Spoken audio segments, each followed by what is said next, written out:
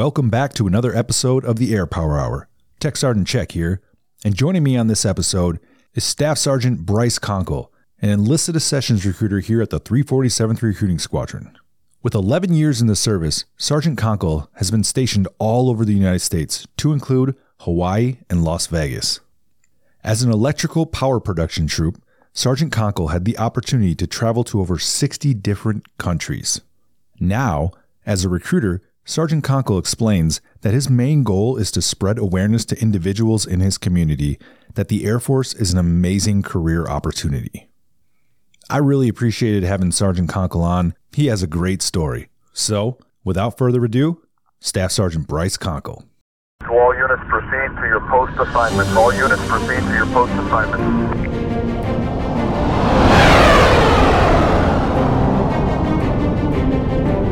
Welcome to the Air Power Hour. All right, welcome back to another episode of the Air Power Hour.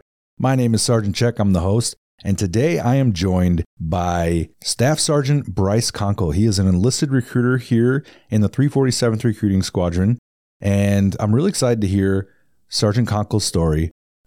He's been an amazing addition to our team here at the Recruiting Squadron, and we'll just get into it. Sergeant Conkle, how are you doing? I'm doing excellent. How are you doing today? I'm doing wonderful. So you just made the drive up here from where? Carpentersville, about an hour and a half south. Okay. And how close is that? How close is Carpentersville to Chicago? So it's about 45 minutes west of like central Chicago. Okay. Cool. You have to deal with all the traffic and everything. So I think it's just outside the realm of the traffic. So it's actually kind of a sweet spot. Yeah. And your commute's not bad to your office and everything? Oh, not at all.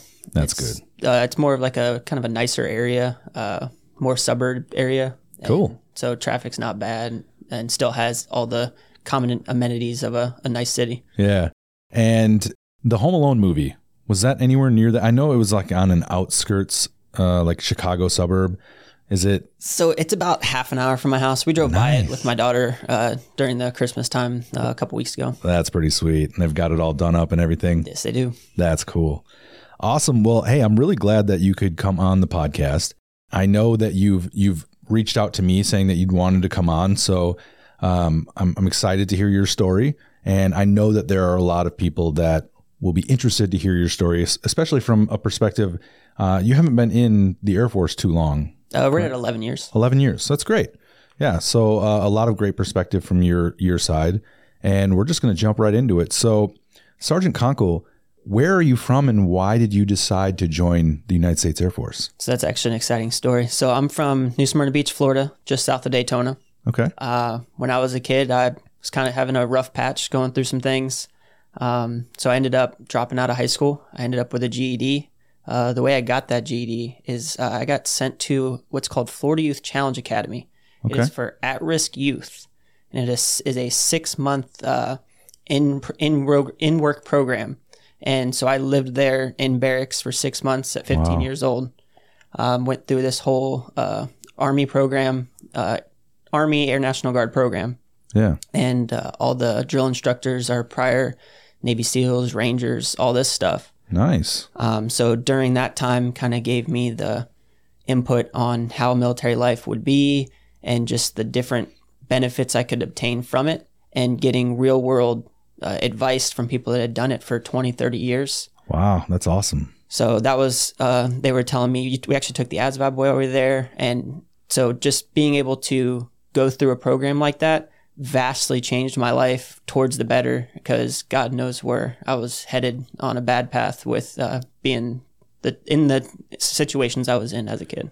Yeah, that's awesome. And so that is probably the reason why, so when you were 16 years old, were you there? How long were you at this? 6 months. 6 months. And then that's when you decided okay, the military is something that I could see myself doing. Absolutely. And when you were done with that, you received your GED? Correct. That's really cool. How did the process of getting into the Air Force work for you with a GED? So at the time, when I went to a recruiter on my 18th birthday, literally on my 18th birthday, because at that point I had so much experience talking to those drill instructors. I knew exactly who I wanted to join with, where I wanted to join, and the different programs that are offered. So on my 18th birthday, I went in there. I said I had a GED. And then the recruiter I was working with at the time was Sergeant Vitella. She's been retired a long time now. But we were talking about it. And because, again, I took the ASVAB at that school, at the time it was a minimum requirement of a 50 on the ASVAB with the GED. And I had succeeded above that. And so it was treated like a high school diploma, ready to rock. That's amazing. Now, you said that you had a lot of different instructors from different branches. What made you decide that the Air Force was going to be the branch that you wanted to join? So when talking to Army, Marines, Air Force, Navy, all these different instructors that were there, based on their past experiences with deployments or just being around people or being on certain bases, they were just telling me that the job selection is very open, whereas, certain branches have kind of a more narrow field of jobs. So it had a huge variety of jobs, quality of life, just overall, they said, based on everything they've seen or been through, that the Air Force was the absolute best option to set yourself up for life, not necessarily, this is going to be a cool thing for 2 years. It's actually career driven and setting you up for success. Nice. Now, when you were sitting there talking with the recruiter, did you get to select a job specific before you left to go to basic training? So the way that it worked was I was ready to go. I wanted to join. Yeah. So I told my recruiter at the time, hey, I kind of am open to any job. I just want to go. Yeah. And so she put me on something called a quick ship list. And every Monday morning she would call me and say, I've got this job leaving tomorrow. Do you want to do it? And I would be like, no. And then I did that for about 3 weeks before I was like, okay, this sounds like it might go on for a while. Yeah. And so at the time she said, I have electrical power production leaving tomorrow. Do you want to take it? I said, I don't really know what that is. And she said that she wasn't 100% sure either. And I said, well, let's do it. And I took it and I had no idea what the job was going to be, nothing. And kind of just went into it. Yeah. And it worked out well, right? It worked out phenomenally. Yeah. So you go off to basic training and you've got a job that you don't really know much about. You're alone, no family around, in basic training. What kind of thoughts, what thought process did you have when you're sitting in basic training? So for me, from my personal experience, I basically went through 6 months of the most strict basic training that anyone's ever seen. Yeah. So going to this for 7.5, 8.5 weeks, it was extremely easy for me because of the experience that I had. I already knew how to march. I already knew how to do all these different attributes. And then my grandpa thought it would be funny, and he was like sending pictures and birthday cakes and stuff. No. So I was that guy, and like pictures from military school, and like, oh, so you have experience. So like I immediately was given dorm chief and in charge of all 50 other airmen at the time. Dang. Yeah. Little note, when you're in basic training, if you are ever in basic training, tell your family members not to send baked goods like cookies and stuff like that. It's not a big, it doesn't work. No, for us, they would send a birthday cake, and they would all be in like, in this, what we called the day room at the time. Mm-hmm. And everyone had to sit there and watch me eat a slice of cake. Oh my gosh. And afterwards they threw all the rest away, and it was eventful. Yeah, that's not fun. Awesome. So you graduate basic training, you get your airman's coin, and you head off to tech school, your technical school, to learn your job. What was technical school like for you? So my technical school was relatively close. It was at Shepherd Air Force Base. So we got on a bus and took a bus up to Shepherd. And again, I'm going into this I've gotten very little information about the job.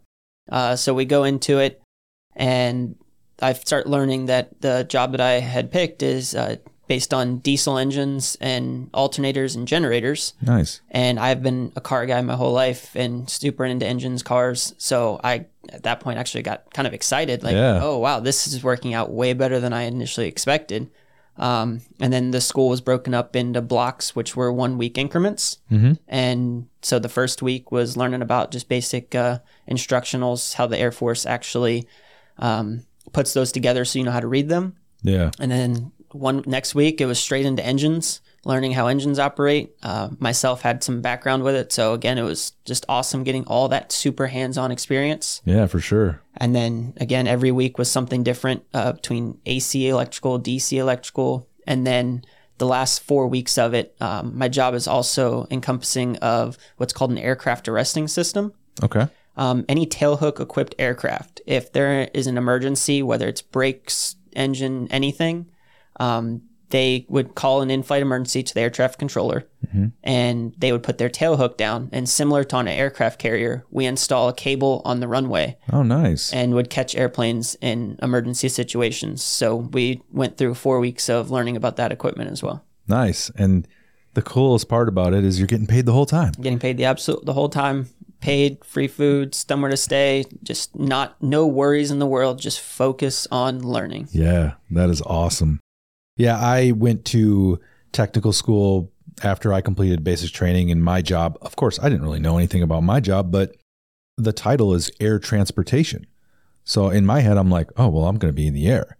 So when we first got there, we got to tech school and I was like, so when do we get our flight suits? And the instructor just looked at me. I remember his name, Mr. Van Dong. Wait, no, I don't know. I don't think it was me, but someone asked about flight suits, and he just looked at me and he was like, or looked at us and he said, you're not going to need flight suits. So it's kind of like okay, well, what did I get myself into? But it worked out. So you finished tech school, SSgt Conkle, and you're ready to rip roaring and ready to go. Where's your first assignment in the Air Force? So my first assignment was at Holloman Air Force Base, New Mexico. So pretty much the farthest place I could get from home. Yeah, wow. Right off the bat. I got assigned to what's called Bear Base. It's Basic Expeditionary Airfield Resources. So it is a giant compound of every deployable asset you could think of. And our entire mission was maintaining all of this equipment. So that was probably the best situation I could have ever have had. Because every base is designed differently based on what they have to support. And so some places you can go, they might have less generators and more aircraft arresting system stuff, or vice versa. We went there, they had 500 generators. Whoa. They had 15 different aircraft arresting systems, and every little aspect of my job, they had multiples. So I learned a lot about every piece of equipment that I was going to be working on throughout my career. From day one. Yeah, and that's anything great. that could go wrong, we found it. Because with 500 generators, obviously there's so many different pieces that can go wrong. I got to see a lot of what could go wrong. Yeah, so you got the whole pie in one, not just a slice.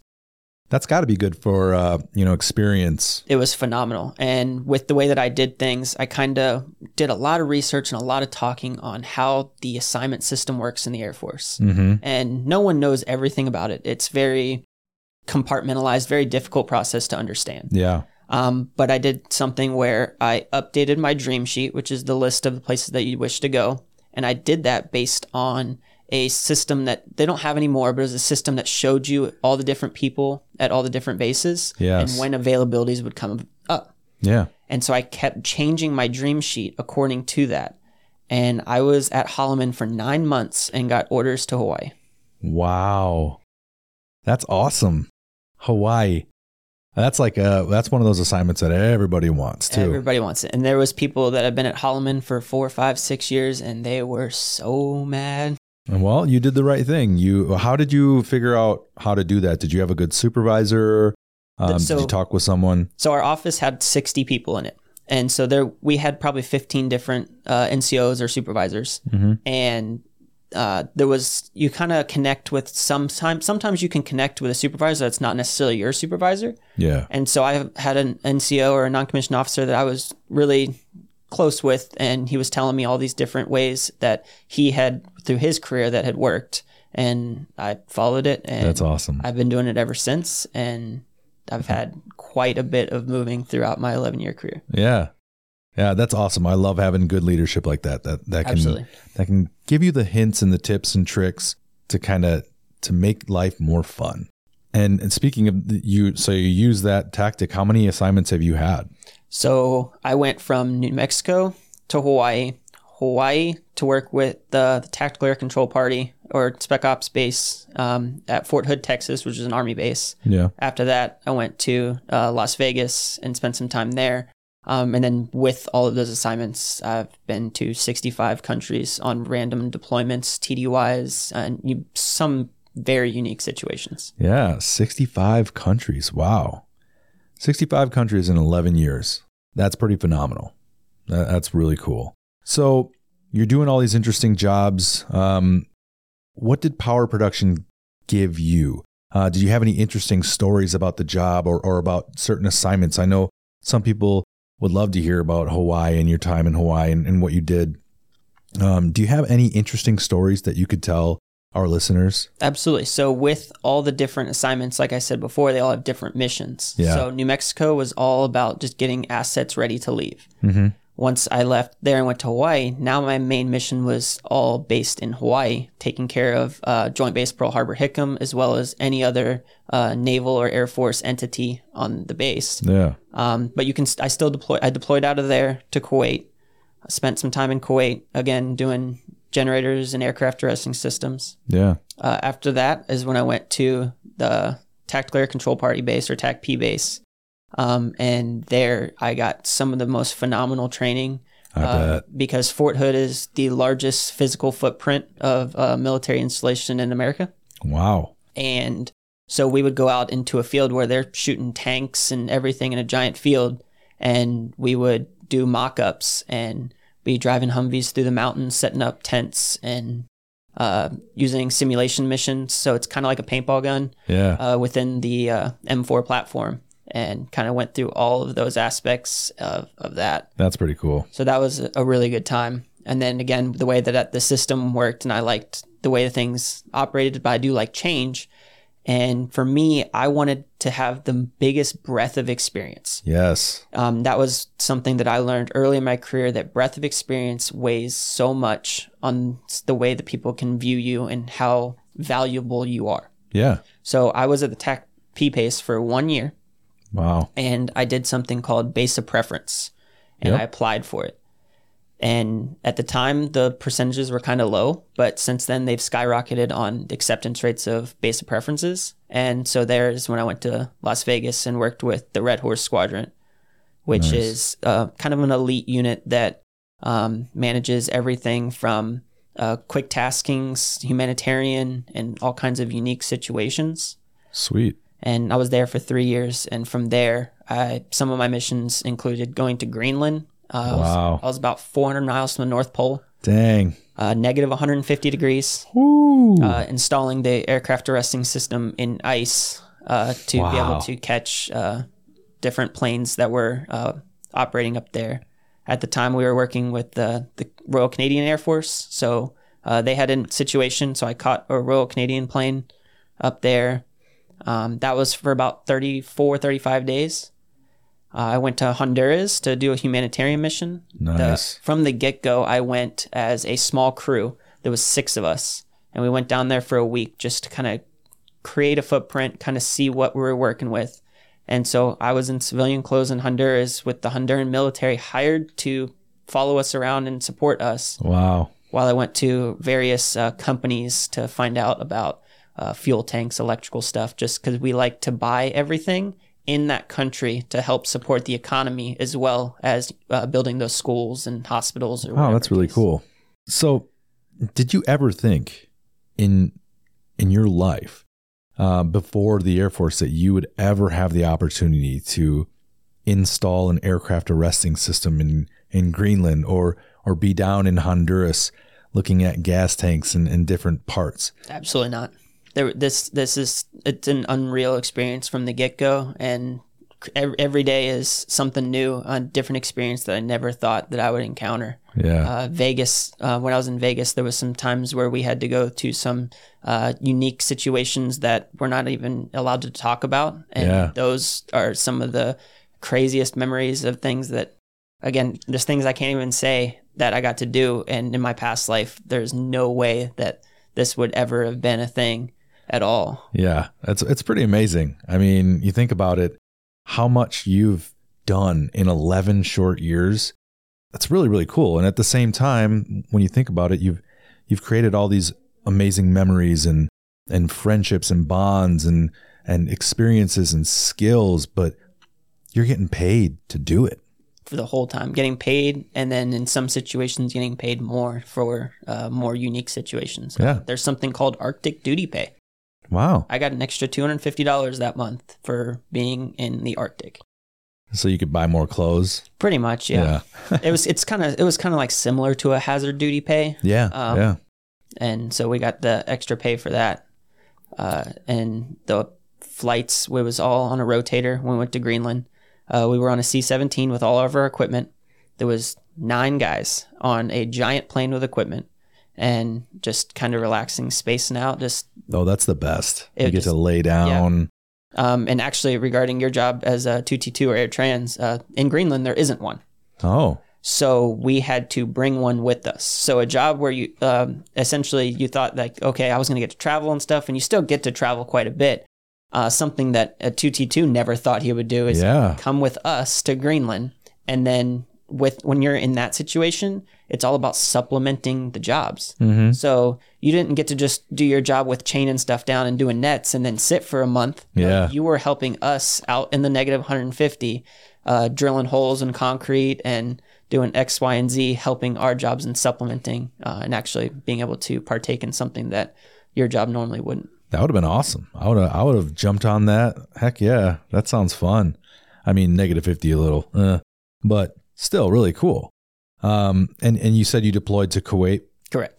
Yeah, I deployed to Kuwait twice. I was at Al Jaber. Oh, you were at Jaber? Okay. I went to Salim twice. So the Jaber, it was opening and closing all the time. Yep. So like that time, I think we were closing it. Yeah. And then it opened again about a year later. Yeah. One of the last things that I definitely want to talk about with my job at Red Horse is we got to do testing on new planes. Oh, nice. So we did testing when the F-22 was coming back. Very cool. Today we want to certify that the tail hook part of it is not going to break off or anything. Yeah. F-35. And then most recently was an unmanned fighter jet that it's still in the very early stages of things. Yeah. But that's sweet. And very interesting to see. Yeah, for sure. So with that hook, can the F-22 and the F-35, can they land on aircraft carriers? Correct. Oh, nice. That's awesome. So there is different models of different planes because there is different stress. Sure. For us, catching a plane on a runway, they have 1,200 feet to stop. So it's a much slower process to stop, but you're still stopping a 50,000-pound plane doing over 100 knots in a matter of 1,000 feet. It's still a big feat. But the stress on the planes isn't as vigorous as, say, on an aircraft carrier. That makes sense. So there's definitely different models. Sure. So now you are a recruiter. I am. How did that happen? How did that process? How did you transition from all these awesome, crazy jobs to becoming a recruiter? So I have a daughter. She's 9 years old. And with my old job, I was gone a lot. I definitely volunteered for 99% of it, always trying to get on the next really cool situation. But I figured it was time to try and settle something down with my family. And so I decided to volunteer to become a recruiter. Nice. So there's a process called DSD, and that was where people were being selected to become recruiters. I went around that and volunteered myself because I wanted to put myself in a situation where I could help people that were in my shoes a long time ago. Yeah. To try and spread that awareness, because a lot of people believe that the Air Force, you have to score a 99 on the ASVAB and have perfect vision and all these crazy things that just actually aren't true. And so I definitely wanted to come and be able to express that you don't have to have a perfect past. You don't necessarily have to be the smartest person in the world to be able to create a good career for yourself and a future for yourself and your family. Yeah, that's amazing. And now when he mentioned the DSD, and we've talked about this multiple times on this podcast, but that is the developmental special duty where you get taken out of your career field to become a recruiter. And a lot of the previous people we've had on that have been recruiters were part of the DSD. I was not. I became a recruiter before that time, so I volunteered as well. And how did that process go for you? Because I'm interested to know, because I wasn't really I didn't know that we were taking volunteers, that we were just doing the DSD program. So how did that work for you? So the system that I actually use to do a lot of the different change of stations that I did, it's called AMS, Assignment Management System. It's very similar to one of the job websites. Like Monster.com or Indeed. Like Indeed. So you can go on and say kind of what your experience is or what your job is, and then your current rank, and it'll show you all the places that you can apply for. Nice. And if you clicked on recruiting was on that list, and you would actually, I went on AMS and clicked apply, and everything was sent to me, all the paperwork and packets, and did it that way. Yeah, I think that's how I did it too. So they must have just reopened the program for volunteers. And then I was the first class since they've started DSD, which was been a couple years on DSD. I was the first class to go through recruiting school under the volunteer program. My class had 5 people in it. 5 people. So only 5 people, and you were all volunteer? We weren't all volunteers. It was just they were transitioning to this new program. Gotcha. And so they were having trouble getting people actually to the point of getting to class through logistical issues. Yeah. And so at the time that class was supposed to have 15 people, and about 10 people were unable to attend or for X, Y, or Z reasons. Our class had 5 people, which was under the minimum allowed to teach.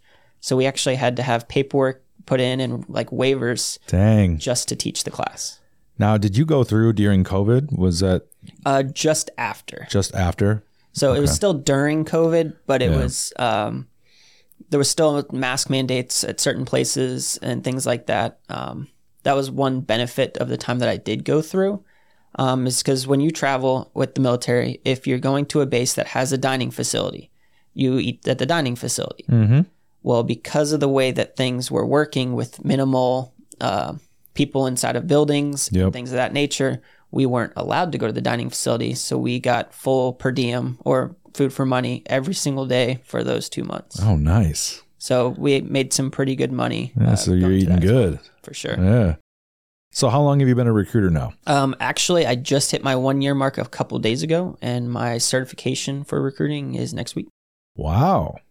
Well, happy anniversary. Thank you. On your 1 year, and best of luck on your certification. That's amazing. I'm sure you're ready. You've been absolutely crushing it since you got here. And that's the next question I have.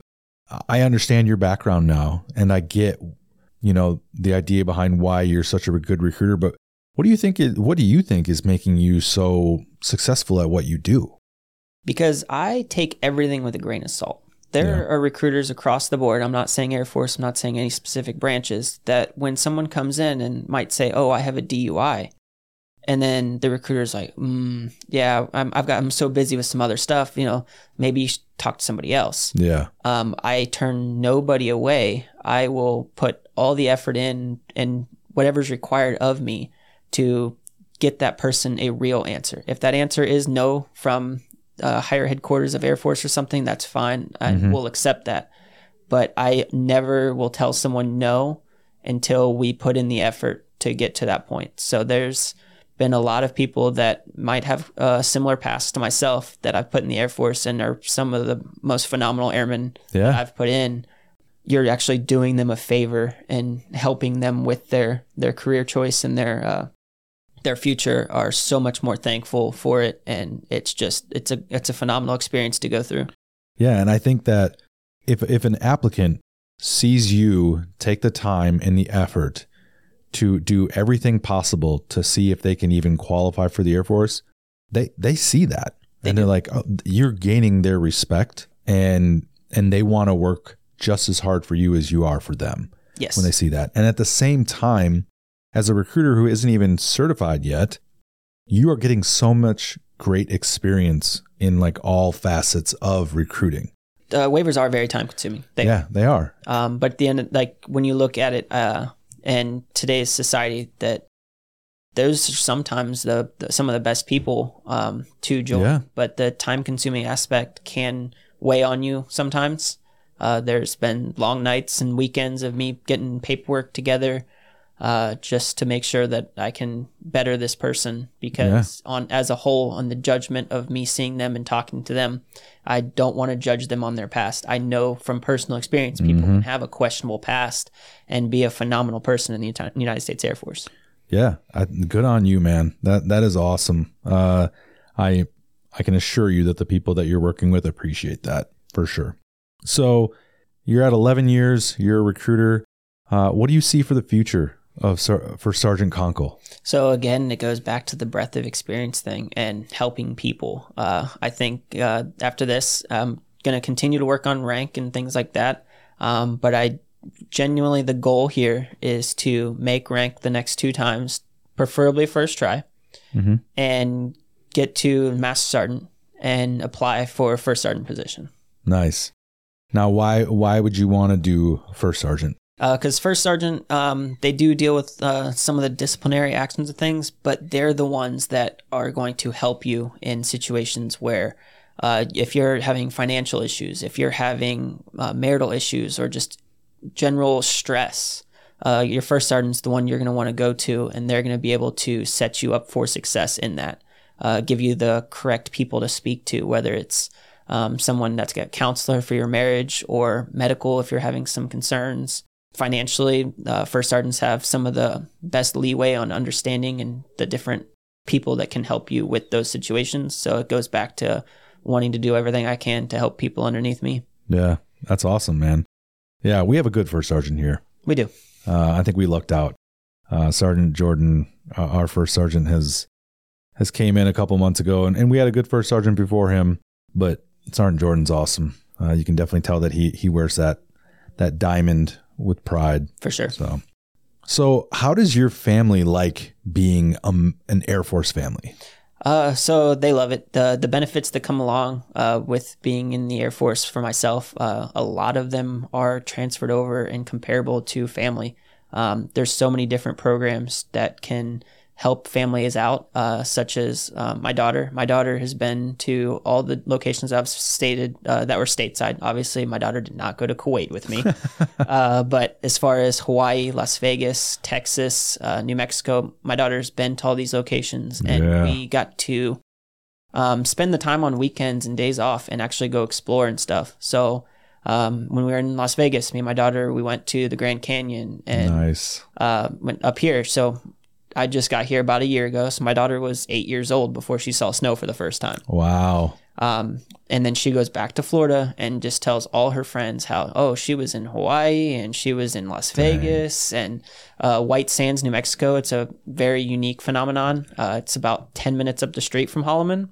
Wow. And it's an entire desert that is pure white. Dang. And so she got to experience stuff like that, as well as in the Air Force, you get tuition assistance. And so I use that for myself. And I continue to use it. Well, we also get the post 9/11 GI Bill, which is 4 years of paid college. I'm not going to need that. Yeah. So I transferred all of that to my daughter. So now my daughter has 4 years paid college with a housing stipend, and she doesn't have to apply for any sort of grants or it's already set stone. She's good to go. That's amazing. Yeah, that is awesome. I love that. I love that GI Bill. I transferred mine to my kids as well, because I'm not going to use it. That's amazing. All right. So last couple of questions, Sergeant Conkle. This is one that I ask every single guest, but over your 11-year career, what is some of the best advice or mentorship that you've received, and something that you'll take with you for the rest of your life? Absolutely. So for me, it's going to be to always take worry about your family first. Yes, the Air Force is a huge part of your life. And yes, your career is a huge part of your life. But every time throughout my Air Force career, if I had any sort of issues, whether my daughter was sick or anything, that was always priority one. Yeah. And you'll hear about it a lot where people get too intertwined in work and potentially ruin their marriage, ruin their relationships with their kids. Family first, everything else can come second. It's still a priority, but definitely make sure that your family is always taken care of. And I've been told that by countless people throughout my entire career, and genuinely believe it and tell the people under me as well. Yeah, I couldn't agree more on that one. I'm the same way. I've got my my wife and 3 kids, and they come first. So. For sure. Yeah. If anytime that my wife needs something or my daughter needs something, I sit and I can work around it. Make sure that they get what they need and handle whatever needs to be handled. Because the job, whether I was going to another country or going to a school, everything can kind of be worked around to make sure that your family is taken care of. Yeah, for sure. Awesome. And the last question I have for you is, let's say I'm a brand new airman. I just graduated from basic training. I'm getting ready to start my career in the United States Air Force. And I got to sit down at a table with Staff Sergeant Conkle. Sergeant Conkle, what kind of advice would you give a brand new airman? Don't let your preference of certain things or, your wants or likes of things trump your potential. If you go into an Air Force office and you take the ASVAB test or the military entrance test and you score scary high, don't go and try and get this job that doesn't require high scores or anything because you think you'll like it more. Use yourself to your highest potential possible and set yourself up for success. Yeah, that's awesome. Well, that's it, Sergeant Conkle. I appreciate you coming out and taking the time to sit down with us here. Absolutely. It's been a blast, and I really enjoyed hearing your story. Thank you. Awesome, man. All right, ladies and gentlemen, this is the Air Power Hour. Take care, friends.